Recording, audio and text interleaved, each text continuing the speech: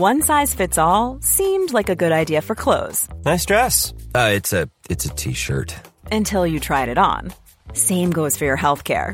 That's why United Healthcare offers a variety of flexible, budget-friendly coverage for medical, vision, dental, and more. So whether you're between jobs, coming off a parent's plan, or even missed open enrollment, you can find the plan that fits you best. Find out more about United Healthcare coverage at uh1.com. That's uh1.com. This episode of Culture Vulture was brought to you by our mates at Part Time Rangers. Because why wouldn't you want to save wildlife while you sip?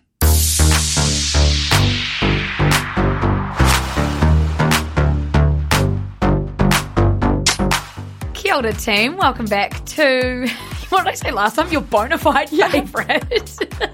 So what's going to one-up that this week, Liz? Oh, I don't know. I'm hungover, so I just can't. Sorry, I don't need to put you on the spot today. No, nothing. We're purely going off script, on script. We're purely scripting today's episode. Lucy's feeling a little worse for wear. We did go out last night, which I'll inform you when Lucy asks me about my week. Oh, Liv, why don't we just get right into it, eh? Because you've just done a really good tease. I know. What did we do? Bit of a segue. We both went to Joy Crooks last night. It was amazing. Like, it was incredible. Fucking amazing. It was ridiculous. I felt like it was a movie. Oh, because Luce, you didn't know her music particularly well. No, but then when I got there, I realised that you did. I knew it better than I thought. Yeah, I saw you singing along and I was like, this girl, she picks it up quick. I think the alcohol helped because I was probably singing just random words but wanted to be a part of it all. Honestly, like, we had pre-drinks at my house and then Luce was there and I thought, it was all very chill, like everyone's on a good vibe. And then we get to the place and I turn around and Lucy's just fucking smashed. And I was like, how did this happen? Like, and do you know how it happened? For half an hour. It was a mixture of bubbles. No, it was a mixture of me having... That was my third night out this weekend. And the first two nights, I had not had a hangover. I did not have anxiety. I remembered my whole night. I didn't get too drunk. I was always in control. And then I thought, okay, 3 for 3. Three's a charm. 3 for 3. Didn't drink any water. Didn't hardly eat that day. Did the classic stupid bitch thing where you think you're going to be fine. I was drinking bubbles like it was just going out of fash. Oh, but I mixed so it with good, though. G&T, and then we had wine at the thing. But it was, you know what? It was gorgeous. It was worth it. It was worth it. It was so worth it. And the pure look of joy, for lack of a better word. And Liv, the thing is, that was actually your second time seeing Joy that day.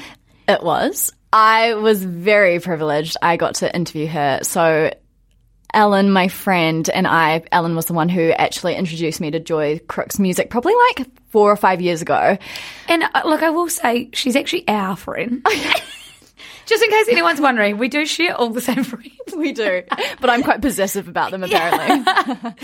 So I went and interviewed Joy. Literally, you get like 10 minutes, but we were there for 20, so I took that as a really good sign. She was great. She was so fucking straight to the point. Like, walked in, she was sitting on the couch cross-legged, eating a bag of chips. She had a packet of pineapple lumps in front of her, Whittaker's chocolate, like all of the New Zealand treats. And she was just funny and like answered everything. Really, like, it wasn't hard work or anything, but she was definitely very straight to the point. Not like when we've interviewed Kiwi artists. Like No, it was very different. Like, she didn't give a fuck about like what she was saying or how it was going to be taken, which I really, really respected. So that was fucking amazing. And where can the people find that? Yeah, so I'm going to write up a little wee interview in this week's Culture Vulture newsletter. So stay tuned for that. If you're a Siska supporter, that will be coming into your inbox on Saturday morning. If you feel like becoming a Siska supporter, please do, and then you'll get that little morsel of goodness. It's just like, it's going to be sick because we're lucky enough that we get offered these, we talk for a living, we comment on stuff for a living, and every now and again we'll get offered like a cool opportunity to go and interview someone cool like Joy. This one was great because Rubes and I were both like, we don't know her music that well, but Liv and Ellen, such big fans. Yeah, definitely like huge fans. She's, I would say, like one of the modern day like icons for me, I think. I love it. And it's just like, we're just so lucky. Fuck yeah. We are Oh, so so lucky. lucky. The whole time I was sat there, I was like, I'm not qualified to do this. I don't know how to do this. I was like, can I record this on my phone? Like, Yeah. I didn't know how to like start an interview at No. all, but you just got to do it. Like, if that opportunity comes to you, you've just got to fucking take it and run with it. So that's what Ellen and I did. So very, very lucky. But Luce, how was your week? My week, I had a really good week. I actually don't have a certain thing that describes my week. I think. I read about your weekend in the newsletter. Oh my God. If you want to Sensational. know about my weekend, it was enormous, and it was a very long diary entry for all my pen pals in the normal She Should Care About newsletter. I think what was going to describe my week was like being really humble about not being hungover. And then this morning I woke up and it was like I've been hit by a fucking bus. So It's humbling. But I can't say that being hungover describes my whole week. No, so God, no. I don't know. Also, well, what's It's a lot gonna of social interaction for you. yeah. I think after a week of feeling like I couldn't talk to anyone, A week of being grounded. a week of being grounded, and then she a week phoenixed. of being a phoenixing. Yeah, phoenixing, absolutely. And now I feel like we always come on this pod and like we just need to get our shit together. I feel like I need to spend a little bit less money. Oh, I need to do Yeah. some fucking exercise. Yeah. Got on my bike once last week and it was blissful. And like I need to move my body purely to get away from a screen and to just like get some new oxygen yeah. I in mean, me. it's hard though at the moment. We've had like a month of solid rain. I know. So it is pretty difficult for any of you that don't know, we are in the middle of winter in New Zealand. But I know you just feel so much better, hey, when you do get out. It's like whether you go for a 20-minute walk, whether you go for an hour run, it's the same. I could walk to the dairy for 2 minutes. Yeah. And like, I don't even need anything, but I'm like just getting out there. Real low stakes, real low pressure. Oh, for But I sure. feel like I'm moving into that, like, honestly, loose. But then am I going to be able to get my shit together because I feel like I'm traveling, I'm dipping in and out of home. Well, I feel like you're someone that always has their shit together, but like maybe on the surface right now it doesn't feel like it. Yeah. But like you're very much. But I feel like that I'll have like 1 week of being super wholesome. Yeah. Like cook myself meals every night Yeah. and whatever. And then fucking last week, none of that. Didn't go to the grocery store. that's what I was about to say. Yeah, and that fucked me over. Spent way too much money, drank way too much alcohol. Yeah. But I guess it's just that's life. It's like, life. It's your life is 20s. never just one way. Nah, and don't like conform. Because I I always feel like, even us being in the office, we're like, something comes along every 3 weeks to really just throw a spanner in the works. Like, Yeah. Rubes will go to Sydney, you'll go to Wellington, I'll go somewhere, or something will happen. That means we never have a proper routine. But that's actually life. It's actually life, and especially our lives Yes. in like this time frame that we're in. And I feel like there's actually nothing wrong with that No, because we'll it's look cool. back, maybe we will have a solid routine in like 10 years time, and we'll look back and be like, fuck, remember those days? Remember when the we just sort of 20s? like waltz and now be hungover, like whatever. Yes. I mean, and we're obviously very privileged to be able to do so, but But we yeah. work fucking hard as well. Oh, like, for sorry, sure. lots of the days are 5 a.m. till 5 p.m. 100%. Like, That means sometimes you have to get up at 6 a.m. to start your Culture Vulture research. research because you haven't, yeah. Exactly. So I don't actually know where we were going with any of this, but it's just nice to catch up. It's just nice to catch up with you all as listeners. Or we do have a new endeavour that we're about to embark on, Liz. Oh my god, yeah. I was looking at you like, what? Like, are what's you a new talking about? endeavour? What should We've give it a drop? a very, very new endeavour. Like Yes. very fresh. Basically just happened in this room just before we just how many times can I say the word just? Before we started recording this podcast, our lovely producer, T.I. Hay Butler, He's got to have the last name in there. do you know why I said that? It's because I listened to Nay and you always go, T.I. Hay Butler here. Honestly, I'm obsessed because, like, oh my like, god. well, you just must know. Yeah. Because you must actually know might his want last to name. employ him You- after hearing You this. can't know our names, but you must know his. No, you can't know who we are whatsoever, but you must know our gorgeous producer. Anyway, what is the wonderful T.I. Butler going to keeping do that for in. us? Yeah. He is teaching us how to play Dungeons Dungeons and and Dragons, Dragons. and we're really fucking excited. Like, It's not even because of Stranger Things, which is kind of like the Queen's Gambit had the whole like bringing chess back into the mainstream. Stranger Things probably done that for Dungeons and Dragons. I've only dipped in and out of Stranger Things, but I know that it's quite an integral, quite integral. And is it also in Riverdale? Yeah, but they call it Gargoyles and something. Goblins and Gargoyles. Goblins, yeah, but I think it's very much the same premise. Oh, totally. They probably just didn't have the copyright. Or anyway, me and Liv are going to learn how to play because how amazing to immerse yourself in this world that is like fully of your own making and your own thinking. I mean, you have a dungeon master, as we've just learnt from T.I. Butler, but like you don't have to have a screen to push you along. It's not like a choose your own adventure on a screen. It's like a choose your own adventure in your brain. Yeah, and like how often do we get to do that? We did that all the time as kids. We never do it as adults. It would just be so refreshing to sit down and actually like dive into our own brains for a little bit. And just like, it just seems so fun. Oh, I'm really excited. I just think we are in the mindset of going back to our inner child's children, making them feel like seen and heard and living their truths. Absolutely. I think it's going to be so cute. So naturally we'll keep you up to date with that. Oh, we will. I mean, that's a whole new foray for us. What the fuck is a foray? I don't know if that's even... I'm hungover, everyone. Like a beret and a... No, like a foray into the wilderness. Okay, I'm going to talk you through my naughty or nice since you're just never going to ask. Please do. I didn't want to cut, this tangent short. We were having like some quite unlocking moments. I think so. Naughty or nice. Kid Cudi walks off stage at Rolling Loud Miami after festival goers throw bottles. Have you heard about this? No, I have not, but I'm intrigued. Quite a short story, quite a easy to tell whether it's naughty or nice.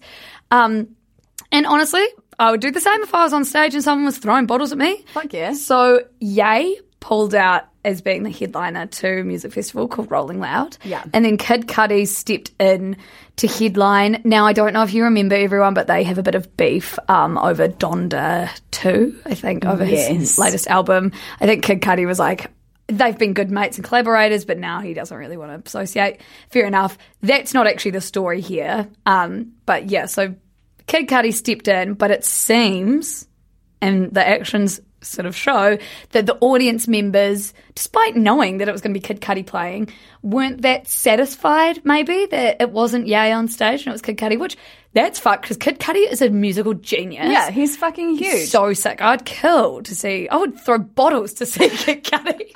You'd be throwing bottles the other way. You'd get up on stage and throw them back into the crowd. So essentially, yeah, he got on stage and he was just getting pelted with shit. You know how people think it's like Gucci to throw shit on stage? What the fuck? Like, I understand a note, like a gift, some bra. flowers, a bra, a flag. Like Harry Styles is always with is always holding up different flags. Yeah, if it's with love and like the thing that you're throwing isn't going to hurt them and it's like a nice thing, then go for it. But this is fucked. Like, you would never do that in everyday life. No. So here's what he said on stage. If I get hit with one more fucking thing, if I see one more fucking thing on this fucking stage, I'm leaving. He said that after he was first hit in the head with a water bottle. And then he said, don't fuck with me. Yeah, because that's pretty humiliating. Yes. Yeah, you'd feel stupid as fuck. Like, I'm picturing it. Yeah. I'm Dungeons and Dragonsing. Like, I'm using my imagination to picture it. No, so... And then almost immediately after he said that on stage, another object went flying onto the stage. And so Kid Cudi walked off stage. But do you know what this reminds me of, Liv? This is obviously a really naughty story. But because it's not naughty, nice. darling. It's naughty, darling. But the reason I'm finding this so funny is because, I think I've brought this up before, the episode of The Simpsons where is the family. Lucy's references. No. What? T.I. asked us who would want to be in Dungeons and Dragons and who's your favourite superhero? Like, are you more of a Katniss Everdeen? Are you more of a Catwoman? Whatever. Lucy goes, I want to be Homer Simpson. And to be fair, then T.I. said, well, Lisa. And I was like, actually, Lisa is way would more be, of a vibe. Yeah. Anyway, so there's that episode of The Simpsons where there's this family in the car driving. They're going to Cape Canaveral, and the dad is like, if you kids can't keep your hands to yourself, I'm going to turn this car around. And then straight after he says that, Nelson Muntz leans out the window and slaps the dad in the back of the head. And they turn around. And, like Kid Cudi saying, if I get hit with one more fucking thing, I'm leaving the stage, and then immediately getting hit. So anyway, really naughty story. Really naughty story. Actually, really, really naughty. Yeah. That is horrible. And please up Kid Cudi. Kid Cudi. I'd fucking, I'd be gone. I'd be gone too. Right. I think it's probably time that we take a little break and we hear from our wonderful sponsors this week. Hiring for your small business? If you're not looking for professionals on LinkedIn, you're looking in the wrong place. That's like looking for your car keys in a fish tank. LinkedIn helps you hire professionals you can't find anywhere else, even those who aren't actively searching for a new job but might be open to the perfect role. In a given month, over 70% of LinkedIn users don't even visit other leading job sites. So start looking in the right place. With LinkedIn, you can hire professionals like a professional. Post your free job on linkedin.com/people today. We are incredibly excited to be working with our mates at Part-Time Rangers once again. Fun fact for you all, Part-Time Rangers were actually our first ever podcast sponsor over on The Shit Show. That was before we were even a proper business. So naturally, we love them. Yes, Luce. We also love that with every sip you take of one of their RTDs, like the pink rhino or the yellow elephant, you're actually saving wildlife. A portion of the proceeds from every can supports wildlife conservation across the globe, which is fucking amazing. So that's from the big tusk elephants and rhinos in Africa to koalas in Australia and kiwi in New Zealand. There's just so much to love about Part-Time Rangers. And honestly, what better way to chill out than by listening to an episode of your favourite pop culture podcast while sipping on a cheeky Part-Time Rangers bevy? I mean, cheers to that, Liv. And to our besties who are over 18, please go and grab yourself some Part-Time Rangers and save the wildlife while you sip. Okay, Luce, we are actually back in the studio. We recorded this yesterday, and I don't know, you and I were both a little, I don't know, it was a Monday, we were feeling a little worse for wear. Yes, brain was empty. And both Luce and I thought that we didn't quite get our points across in the best way possible. So we were like, we don't want to give you guys a shit product. No. We're coming back in, and we're going to kind of streamline this conversation because it's kind of a complex one. Yeah. Like with everything we talk about. And it's so interesting. It's so interesting. So we also realise we haven't even brought up what we are talking about today. That's how empty our brain was. Yeah. Is that we didn't even, bring up the kaupapa of the episode. No, structure just flew out the window yesterday. Anyway, we're back here. We're fixing our mistakes. What are we talking about, Smith? We are talking about separating the art from the artist. When we should separate it, when we shouldn't. Whether we can. So, Luce, can you just give me a brief rundown? What does that even mean? So, I feel like we all sort of know the notion of separating the art and the artist, but it's probably helpful just for this chat to make sure we're all on the same page that we're talking about someone that's created any form of art. We're not talking about just paintings. No, that God, type no. of art. It's paintings, it's books, it's movies, it's poetry, it's music, it's everything. It's content creation. Yes. It's David Dobrik. It is David Dobrik. And so it's it's mostly when you have quite a connection to this piece of art. And then you find out that the creator of this piece of art has done something bad, something you don't agree with, something the world decides they don't agree with, something that maybe was okay when it was in the time that they created it, but now it's not. And luckily as a world, we're getting quite good at, calling things out, trying to create a better future, but it's also created this, we talk about it almost every week, cancel culture world, which doesn't really set up for these big, meaningful conversations. Not at all. It makes everything into a black and white argument, which we're not here for. No. So I think we're going to refer to this wonderful piece in Vox, written by Constance Grady. And I think if we just started off with this quote from her, then it might set the tone for the big philosophical question that we're not trying to answer, but we're trying to sort of look into today. So Constance says, how do I reconcile aesthetic pleasure with moral disgust? Which of my feelings will win? What do I do with art I love that was created by a monster? Oh, it's that emotional tension, Yes. isn't it? It's you love this thing, like you have so much nostalgia, Yeah. so many memories wrapped informed around. your life it's somehow. informed your life. It maybe is really important to people that you love, all Yes. of that shit. But yet then you find out that something shocking behind the scenes Yes. has happened, whether it's the person who made it or Yes. the environment it was made in, whatever.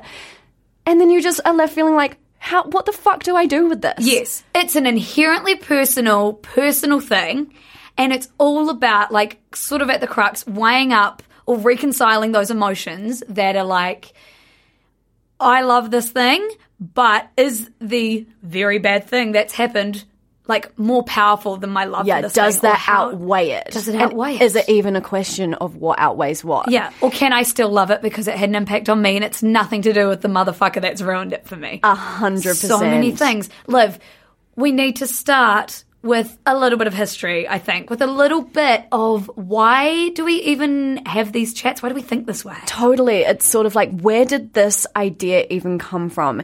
And it turns out that it kind of started in the early 1900s. And there was a major school of thought at the time called New Criticism. And so this was kind of like when science was becoming a really big thing, and that was the accepted way to think about the world. Everything was yes or no. Like, people were very hard and fast with what was right and wrong. And so when we talked about art, people were trying to look at it like a science. Like an equation of this must have Yeah. got in and this must have gone in, and we boiled it up and it created this. And it created this. And so because of that, people started looking at art as like a standalone thing, something where you didn't need to understand the context where it was created. So say you read a poem and you love the poem and you get whatever out of the poem. You don't need to know who the poet is. You don't need to know when the poem was written, anything like that. It's basically when a good piece of art stands alone and we can then unpack it like it's science, because there's no fuzziness around like the person that made it didn't have feelings that influenced it. So it was a very New Criticism was like, take the thing at face value and then figure out what it means. For sure. So this just meant that people stopped trying to look into the mind of the person who made it, right? Yes. And so this is where separating the art from the artist really comes from, is because in this school of thought, you didn't even think about the artist Yeah. at all. They just weren't a part of it because interesting. good art meant you could think about it without the artist. And then kind of mid-1900s, a new school of thought came in called postmodernism. Again, something we probably learned about at uni so many times. But did not, It we just couldn't take it with us. Never goes in the brain. So this started taking over from new criticism, and postmodernists really rejected the scientific way of looking at art and the fact that it had to stand by itself. However, they still argued that art should be kept separate from the artist because of the whole notion that the author is dead. And by that, I don't mean that the author is literally dead.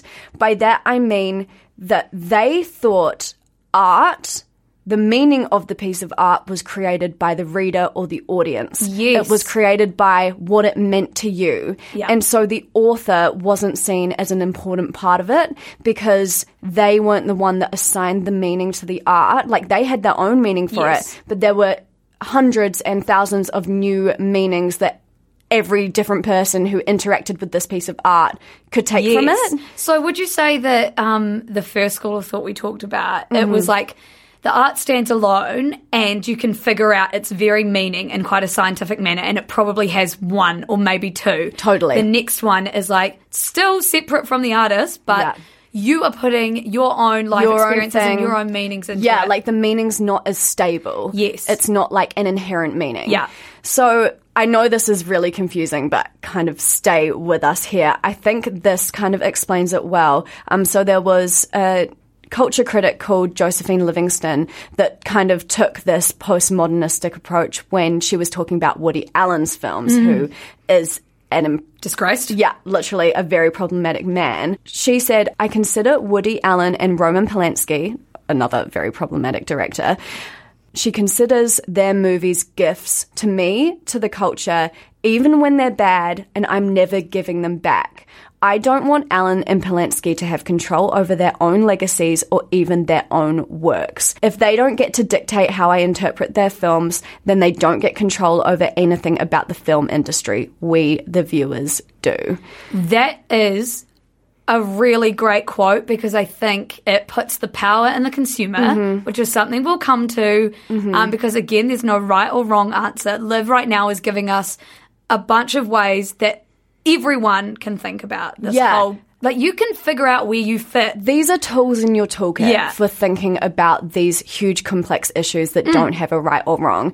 And you can kind of take these ways of thinking and see what feels right with you and your own circumstance. And it sort of allows for you to remove the guilt of loving a thing that you grew up with, that really informed you, like we were talking, and say, okay, I don't care for the person that made it, but that's irrelevant because this thing is mine. They didn't make it for them. Maybe they did if they're selfish, but they made it for the world. It's being like, as soon as you put a piece of art out into the world, it's no longer yours. The artist is dead. Yeah. The artist is dead, right?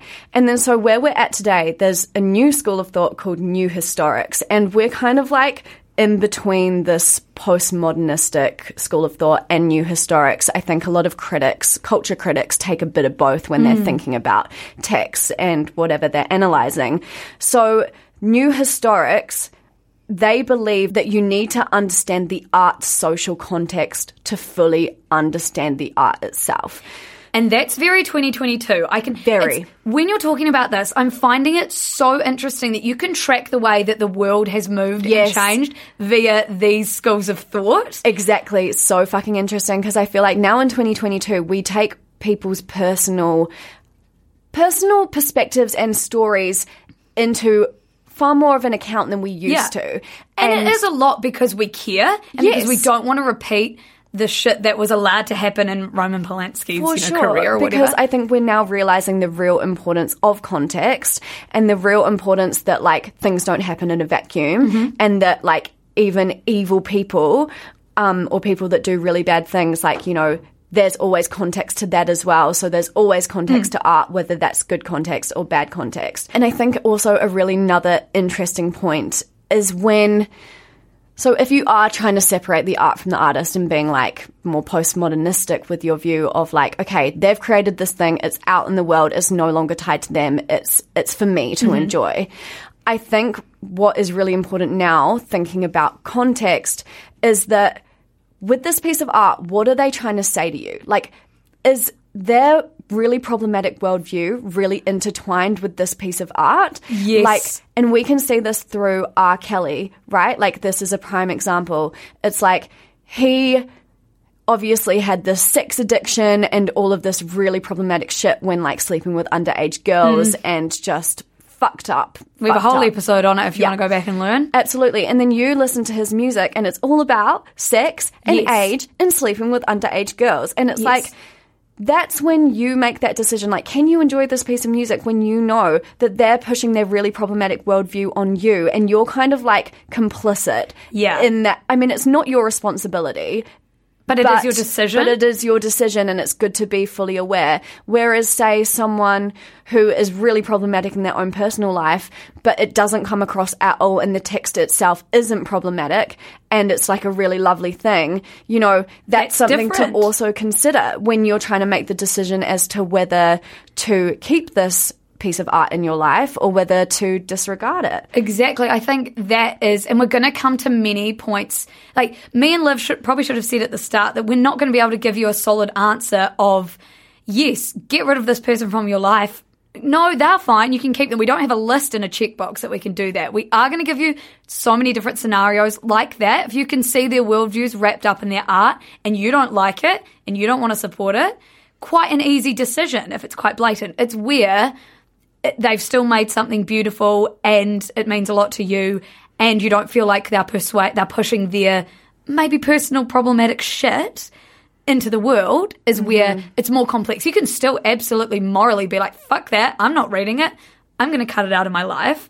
But if it's really important to you, then it's another decision that you can make. Absolutely. And then there's also this other point of like, you know, when it comes to cancel culture, we can't just eradicate everything bad that's happened in cultural history, right? Absolutely. So it's like if there was this really problematic man who wrote really misogynistic books, like we don't need to just pretend that never happened, because that's actually not helpful. We don't learn anything from that. We can still analyze these texts and study them. Absolutely. And learn more about, you know, our own society and the darker parts of our own society, because if it's happening in art, it's happening in society. I have a really good example for what you're talking about right now, and it comes from our producer yesterday, Tiahe Butler, after we'd recorded our first really shocking version of this podcast.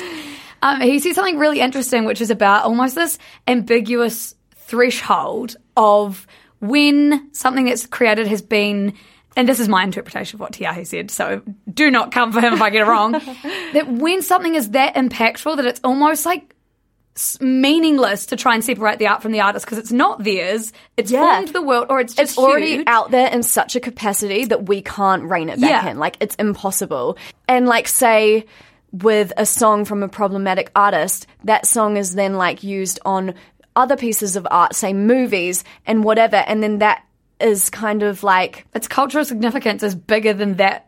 Exactly. And it's taken from another artist that's repurposed it, and now it has a different meaning. So it's complicated. Yeah, and back to the point of something that's that impactful, and also that we need to study the things that we don't like, and we can't eradicate all bad things from history. We can't actually eradicate anything from history. I don't know why I said all bad things. So Pablo Picasso, very famous, very, very influential artist, quite well known to be physically and emotionally abusive to women. Saw them as objects, has said that women are machines for suffering, and that for me there are only two kinds of women, goddesses and doormats. Now, it's not possible for us to erase the impacts of Picasso. Picasso has informed that many fucking artists. He's one of the great artists of it. You know, he's one of the main people that you learn about if you're ever doing anything creative. Absolutely. At tertiary education or even high school, right? Like, yeah. And so I think he's one of the people that your legacy and what you've created for the world has way past the threshold of even, like, it's even silly to have the conversation of can you separate the art and the artist when it comes to people like Pablo Picasso. Totally, because then, like, say if you love an unproblematic artist, but their, like, main source of inspiration was Pablo Picasso, they're carrying on his legacy. Yeah. But it's like, we can't just cancel everyone that's using Pablo Picasso as a reference. Yes. It's so just there is a point where the conversation of separating the art and the artist, like, there are certain people that have been that, like, informative to the world. There's a really good quote from an article I read about Picasso when I was trying to prepare, like, to get some examples for this pod, to give you some sustenance, people. And I'll link it in the show notes, but it said that some theorists have a really interesting take on this, the Pablo Picasso situation. Some theorists would have you believe that we shouldn't read squeamishly into such paintings by him. This is because such a reaction doesn't track anything real in the artworks. Rather, we should interpret and assess an artwork based on its internal aesthetic merits alone. We shouldn't bring anything from outside that painting to bear on how we witness it. So that's like what you were talking about, and the art should live fully alone, and that it's all about how you see it. And then it's also almost to the point that we were talking about, if the person, I mean, there are some Picasso paintings where he's sort of painted women literally as objects, so that's a unique thing. I don't know what painting they were talking about here, but it's like, if you can't see that bad thing in the art, then should you be able to put aside that person's personal fucked up views and, like, take art for art's sake? Yeah, absolutely. Another big question. It's such, and it's so interesting in terms of, like, the medium of the art, right, as well, because with fine art like Pablo Picasso, that's so subjective when you look at it, whereas, say, if you're watching a film or a TV show or whatever, often the message is pushed much more. There's a script. Exactly. Yeah. And whereas with fine art, like, most people don't even know how to view it. Yeah. And, like, me included. Like, included? Yeah. It's massively. Like, so, yeah, really, really interesting point, Luce. Very, just these huge people that, I mean, we could look probably at everyone that's formed the world and been like, problematic, that's the worst. But does that mean that they haven't informed the world? No. Does it mean that we're probably wasting our energy by trying to pick that one apart? Yes, and should we just be moving forward? Probably. Potential. Yes. Potentially. Potential. Honestly. And so this whole conversation that we've had up till now is very much without money. Money is the only tangible thing in this conversation, and the only thing that makes it a more concrete thing is like whether you want to support someone financially who's done something really fucked up, right? Yes. So that is also something else to take into consideration. It just means that this is where you have power as a consumer, is to choose whether you want to support these people. Again, no right or wrong. No. I think quite a good example of this one that we can talk about that we all have probably felt is Chris Brown and his maybe songs that he released that touched a lot of people like our age pre us knowing what he did to Rihanna. And it's almost like if you held really personal connections to those songs, or if you just, they formed you, you loved them, maybe you're continuing to listen to them now, but you've chosen absolutely no way. One, would you make music with Chris Brown if you're an artist? And two, would you go and choose to pay for or Exactly, support like- his, after knowing? Yeah, maybe you can find ways of listening to the music. Say you bought a CD when you were way younger, right? Yes. And you can listen to that instead of potentially streaming him on Spotify, where you know that those streams are even very slightly, but still giving him financial, benefit. So 100% loose. That is definitely a really good example. And that kind of leads us into the whole thing of like, how much do you love something? Yes. And I think we're going to kind of talk about our own experiences with separating the art from the artist and having something that means a lot to us and us trying to figure out what to do in that situation. Yeah, and I think as people that come on every week into a culture podcast, we're not really critics, we're often fans. Probably today we're slightly critics or philosophers. Yeah. But we have shit that we fucking love that now, by society's standards, is more complicated to live. Absolutely. What's your, like, what's your complicated love? Look, off the top of my head, it is Harry Potter. Obviously, J.K. Rowling has come out with some really horrific anti-trans sentiment throughout the last few years. And I was very much someone, like, I grew up with Harry Potter. My dad read me the books. Like, I remember literally like buying the videos, and it was just such a huge part of my life and a huge part of my friends' lives and everything that we would talk about. That sort of like nerdy side of everything. And I am just like, I can't stop watching Harry Potter because of these things that J.K. Rowling has said. Like, I would still go home and reread the books because of the childhood nostalgia and the feeling that I get when I enter into that world. And to me, it's like, the way I think about that is that J.K. Rowling was actually a really small part. I mean, obviously a massive part in writing the books, right? But the whole cast and crew, it's like a production of hundreds, probably even thousands of people that have put their work into this, and they've come out saying that they don't agree with what J.K. Rowling has said, and they want to be able to separate the Harry Potter universe from J.K. Rowling, and they've gone through steps to do so, like renaming Quidditch. They've actually done a whole heap of shit, I think, like not including her in the latest movies. Just not really letting her profit off of the future of the Harry Potter franchise to keep it a safe space for the millions of people that loved it. And I love this example because I think that it is quite it's I'm reluctant to use the word nice because I think nothing about it. It's a goddamn shame that J.K. Rowling has turned out to be such a difficult and I don't know. Prickly. She fucking, I don't know. I really disagree with all the shit she says, and I hope that's really clear on this podcast.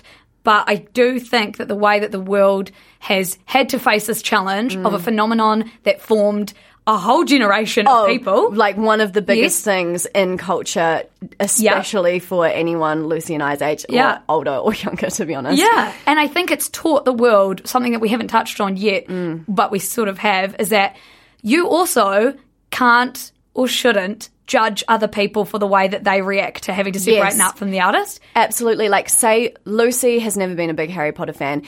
To her, it's much easier to get rid of Harry Potter from her life, right? Like, it doesn't have those emotional connections that it has for me. So, like, Lucy can't look at me and be like, oh my God, like, that's so awful of you to continue. Or I could. Well, you could. But I could. wouldn't. But, like, it's probably a relatively unfair thing to Yes. do. Hell yeah. And an unnuanced thing Yeah. to do. Whereas vice versa, Lucy has things in her life that she's emotionally connected to that I don't really care Yeah. about, and that I could easily just be like, yeah, that's problematic. I'm not going to listen to that music anymore. I'm not going to watch that thing anymore because it's just never had a huge emotional impact on me. So But you would never be like, fuck you, Lucy, you're a terrible person, you're Yeah. morally bankrupt. like going around like, did you know that Lucy listens Yeah. to so-and-so, and like It's she calls grace, herself. right? Our Yeah. whole thing is like, you don't know anyone's story really. Mm-hmm. You don't know what their connections are to these things. So just like, you can make your own decisions, but Yeah. give people grace when it comes to making theirs. And with Harry Potter, I think the world has been quite good, and it helps that all the main characters have absolutely condemned J.K. Rowling and For sure. and things like that. It's you're allowed to still have Harry Potter because of the meaning you extracted from it, and because, I mean, I haven't done a close reading of the books, but they didn't seem to be Rowling's sort of anti-trans sentiment throughout. Yeah. Yeah, I know that there was, you know, little things with kind of the naming of the some of the Asian characters and things like that were relatively like problematic, but it is like, yeah, understanding that and then Sort of- divorcing that Yeah. from the love that Also, you feel yeah. for the character themselves. separating the art from the artist, Yeah. because it leaves you with the meaning and the feeling that you have and need. We need art. We need. We do. We need it. So we can't Absolutely. just cut it out. And so, Luce, what is your example of when you've struggled with this kind of whole separating the art from the artist conversation? So easy. Yay. Kanye West. Liv and I have done some really good podcasts that I'm actually really proud of about Ye, because we dove into him and his psyche and why he is the way he is. But my younger brother James, Liv, who you know or knew really well, he passed away, and Kanye was his bread and butter. They had a Kanye star at the Yeah. top of their Christmas tree. Yeah. Like, And James if someone was came around and fucking saw that now, obsessed. they Yeah. would be like, Did you know Did- yeah, that he's actually really problematic? I And it's like, know. yes, I fucking do. No, but do you want me to tell you why it's there? Yeah, literally. My little brother died. No. No, and like we can't do that, but that's the thing, is like people wouldn't know that context, and that's why you just For can't sure. really judge. And it's like, they wouldn't know that context even if they knew you quite well, Yes. right? Yeah, So absolutely. you never know, even if it's like a friend of yours that you feel like you know quite well, you still don't know everything that's happened in their lives, Yeah. every emotional connection they've had to a piece of art. So like, yeah, just take a step back, judgment-free zone. Judgment-free We're all trying to zone. navigate this really complex kind of territory. And like the thing is, looking at things in context, it's quite interesting, especially for us with James, because we know the time that he passed away, and it's before Kanye had sort of gone and been really manic on main, and we know this is because of his bipolar disorder. Yeah. We have episodes unpacking all of this, and so it's almost like a time capsuled, Yeah. like emotional attachment, Oh my God. which I'm fine with, and that's why I think when it comes to separating the art from the artist, so much more complex than we give. We give it credit for being complex. We know how fucking hard this is to navigate. But Yes. just like with me and Liv, we have these things in our lives that are really hard to put down. And actually you shouldn't Absolutely. have to sometimes. And being okay with things not being perfectly fitting into these categories of good and bad. Like, we're obsessed as a society with labels, with things just like fitting perfectly so that there's no tension. That's not how life works. And we No. need to become more comfortable with grey areas, because most of life is a grey area. And most of life requires some introspection and some looking into how Absolutely. you feel about that And thing. why your perspective, like how that's been formed, and like, are you looking at it the most objectively you can, or is it all emotionally fueled? It's really, really hard. I think one other point that probably deserves a little bit of airtime, but that's also quite hard to word, is that I think that if your art is also related to you as a public figure, obviously you're an actor, you're a singer, you're an activist, you're I don't know, public, then you are like so much more likely to have a huge downfall, because it's not like a random novelist who maybe has created this like gorgeous, huge novel that the world loves, but they don't know you, they don't care about you as the writer, and they haven't even like looked into you. Yeah, it's like the public-facing people, right? Like, we hold them to such a high standard, kind of as we should, because they have a lot of influence. But it just means that other people can get off scot-free, say if they're much more of a behind-the-scenes person. Like, you're never going to stop watching a movie because the art director of the movie was really problematic. Like, you're going to care about the director or the actors. Yes. Like, because... But at the end of the day, they all had... And the art director's creating art. Like, that's an art and the artist thing there. So I think it's really interesting. And then with the rise of, one, social media, and two, cancel culture, we see this fusion of a novelist like Sally Rooney then also having to be, even if they haven't chosen to be, a public figure purely because people love her fiction. But then we saw in her third book that because people knew who she was as a public figure, and they knew that she was like a Marxist, and they were putting all of her ideologies they were instilling that context into her book, whether she tried to put it there or not, that it's sort of like fucked her up. Like, you know, absolutely. And it just creates really murky territory and a judgmental point of view. And also, like, look at yourselves and think in your life, like, what dirt could people dig up on you if you suddenly got really famous? Well, like if your job as an accountant, which is incredibly important, but it's not an art creating job. I mean, maybe you're making some fucking magic with those numbers. Yeah. But imagine if just because it's your chosen career choice, you had to like suddenly be everything in your background. Squeakiest clean person ever, which just isn't realistic. Yeah. I just don't think that. I don't want to say it's not fair, because it's also a real privilege to be creating art. It is, and also like job. Some of these people have done literally like illegal things. They've gone to jail. Oh, bro, if you're convicted, like makes the decision all the more easy to drop you. 100%. It's just like there's so many nuances, so many things to take into account, that it's not a conversation of can we separate the art from the artist, yes or no. It's literally like this whole internal introspection thing, figuring out your values, weighing it up. Yeah. And just like I'm sure as you've been listening to this and maybe not agreeing with some of the things that we've said, you're going to give us grace because we're trying to help clear up some murky things. We would never, say that you really found it quite easy to cut Harry Potter out of your life, and you came and told us that. We also are so like, yes, go you do what's best for Amazing. you. And so I think just know we hear you, because it's different for everyone. And I hope that even if what Liv and I have said on here you don't agree with, you've maybe swallowed it and started digesting it in some type of way. And like maybe you can use this conversation to not be too hard on yourself as to whether you're listening to something that you're like, fuck, I probably shouldn't be, but I fucking love this song. And exactly. Look, we're all doing what we can. We are. Anyway, Liv, what's on your radar this week? What's on my radar is Jordan Peele's new film, Nope. Oh, I want to see that too. I really want to watch it. Were you a big fan of Get Out and Us? Do you like his movies? Just was Get Out the amazing one where the white girl takes her... Yes, her boyfriend. I was such a fan of that. And like the hypnotism and... Liv. Yeah. Obsessed. And I'm a very, like, the sound of the teacup. The teacup is just ingrained. Oh, I know. It's a great movie. Freaky. And then Us is the one where... I didn't watch it. It's also really good. Like a different type of scary. Not as like freaky, I wouldn't say, but more like jumpy, and also really good. So I'm very excited to watch Nope. And haven't they done like no like teasing really, that you don't really know what the film's about at all? And there's been a lot of like critics write up reviews, and I'm not actually sure whether they're leaning positive or negative, and I kind of don't really want to until I see it for myself. Cool. But what's on your radar?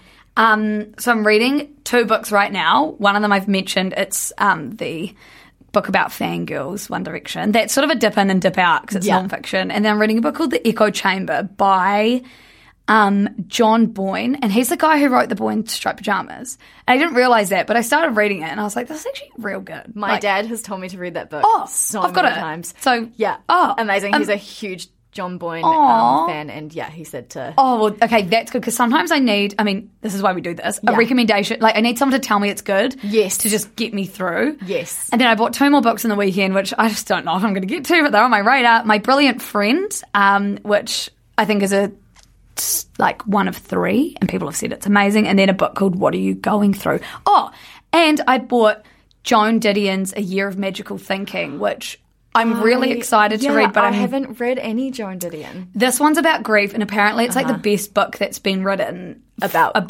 grief. Or people are just saying it captures something that not many people can. So I'm going to wait till I'm in the right mindset to read that, but I'm very excited. Like, I'm really excited. You'll have to read let me know how that goes. We can read it. Yeah. So I've got books on my radar, but I also have a Nintendo Switch, so who knows if I'm going to get to True, 3 hours into Animal Crossing. I know. My books. Fuck, my books are just going to the wayside. Anyway, team, as always, big thank you to you for listening. Big thank you to Part-Time Rangers for sponsoring this episode. Huge thank you to Dungeon Master Tiahe Butler over here. Liv, people should come and become a Siska supporters, not only because it means that we can keep doing this every week, but because it means they can read your Joy Crooks interviews, they can read your take on separating the art from the artist in a way more concise. I feel like I'll be able to articulate better. Like, don't worry. If you still don't really know what we were saying on this podcast, come to the newsletter. It will be much more refined, and hopefully, and you can refer back to it. Yes. And Liv, thank you for joining us. Thank you, Luce. Thank you for showing up today. I know it was hard to get out of bed. It was hard. See you next week, everyone. Bye.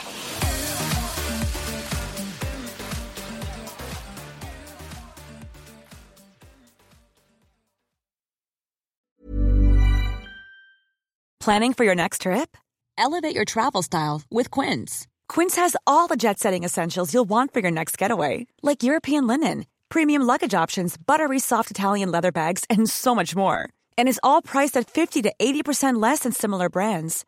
Plus, Quince only works with factories that use safe and ethical manufacturing practices. Pack your bags with high-quality essentials you'll be wearing for vacations to come with Quince. Go to quince.com/pack for free shipping and 365-day returns.